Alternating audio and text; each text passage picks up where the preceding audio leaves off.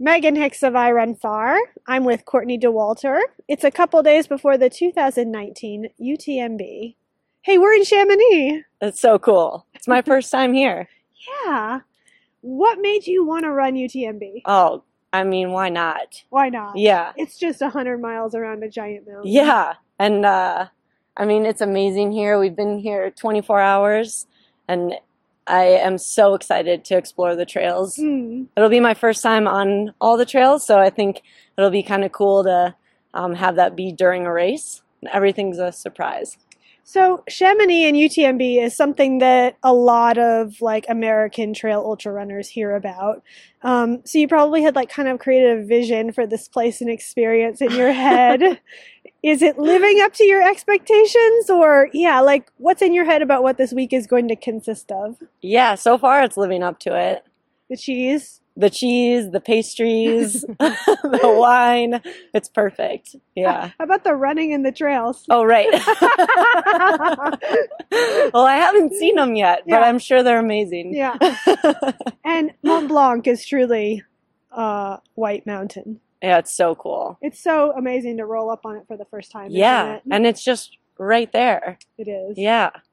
These gigantic glaciers spilling across and snowfields up at the top, topping it. It's very cool. Let's backtrack a little bit, because the last time we saw you running, you were limping around at Green Gate during the Western States 100. I wasn't running then. You were covered in white tape. You had a giant smile on your face, but your body just wasn't working for you anymore. Yeah, that's correct. So what happened there? Everything was rolling great until Cal 1, which is about 67 miles. And then we stopped to fill up water, and just that stopping, I guess, triggered the whole event. Okay. Because then my hip stopped working. So it was giving out. It was buckling every time I was trying to run on it, and shooting pains, which I've never experienced before.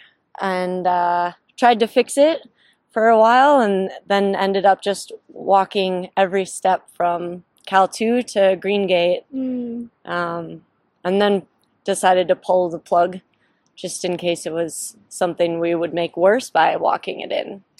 And as it turns out, it ended up being like soft tissue type issue. Yep, thankfully soft tissue. So I've been rehabbing it. I have a great team in Golden, Colorado that's been helping me figure out what it was, and then build back up slowly so we don't overdo it right away. And as you stand at the starting line of a 24-hour mountain race. Yeah. Luckily, the team I was working with, one guy was a hip guy and one was an ultra runner. So combining their expertise and experience and all of those pieces was the perfect combination. And so you were just saying a moment ago off camera that you have had some good training time in between. Yeah, just the past couple weeks, It finally started rolling, and we'll see how that translates to 100 miles in the Alps. When did you officially put yourself on the UTMB entrance list? A month ago, maybe? Was it when Hard Rock went off the schedule that UTMB went on and you were... Yeah. Okay. Kind of. The whole summer, my initial idea of what I would be doing this past summer evolved a lot. Yeah. With, different races in Colorado being canceled, Western getting thrown in the mix, and then an injury. But yeah, just staying on our toes. Keeping it interesting. Yeah. The women's race here at UTMB is amazing. There's past champions of UTMB, multiple past champions. There's past champions of the CCC, of the TDS. And then there's people like you who are incredibly successful at pretty much every event so far, except you haven't been at this one. That's correct. The women's field's amazing. I'm very excited to have this opportunity and to be in a place where I can line up on Friday and see what happens. It's a long journey around a mountain. Yeah. But there's so many unique things about it. It's an evening start. You get a couple hours in the daylight before then you run all night. And then a whole nother day out, and this year's weather forecast is supposed to be hot. Like Beth Pascal said last night, oh, I think the weather forecast is actually hotter than Western States this past year was. Yeah. What else? Tell me more. What else do I need to know about this weekend? No, like there's just so many interesting variables for this race this year. Yeah, and 100 miles is a long adventure, so. Yeah, Carl Meltzer, it really is a long way. It's cool. I love this distance, though, because you just problem solve and take each section as it comes, and each variable, like heat or rain or, you know, whatever the terrain looks like, and be as efficient as possible with it and see what happens. Do you have your passport ready for your 3-country run? Do I get to bring it and get stamped? I don't think so, but that would be awesome. No, but I'm really worried about like what my language is.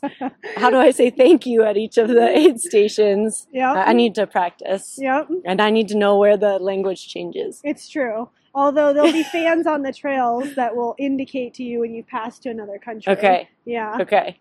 I'm going to have just the words written. Forget splits and aid stations. Yeah. Yeah. How to say thank you.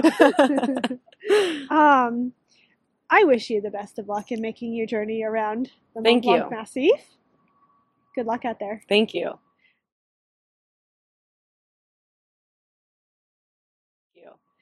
But I do have a really important bonus question.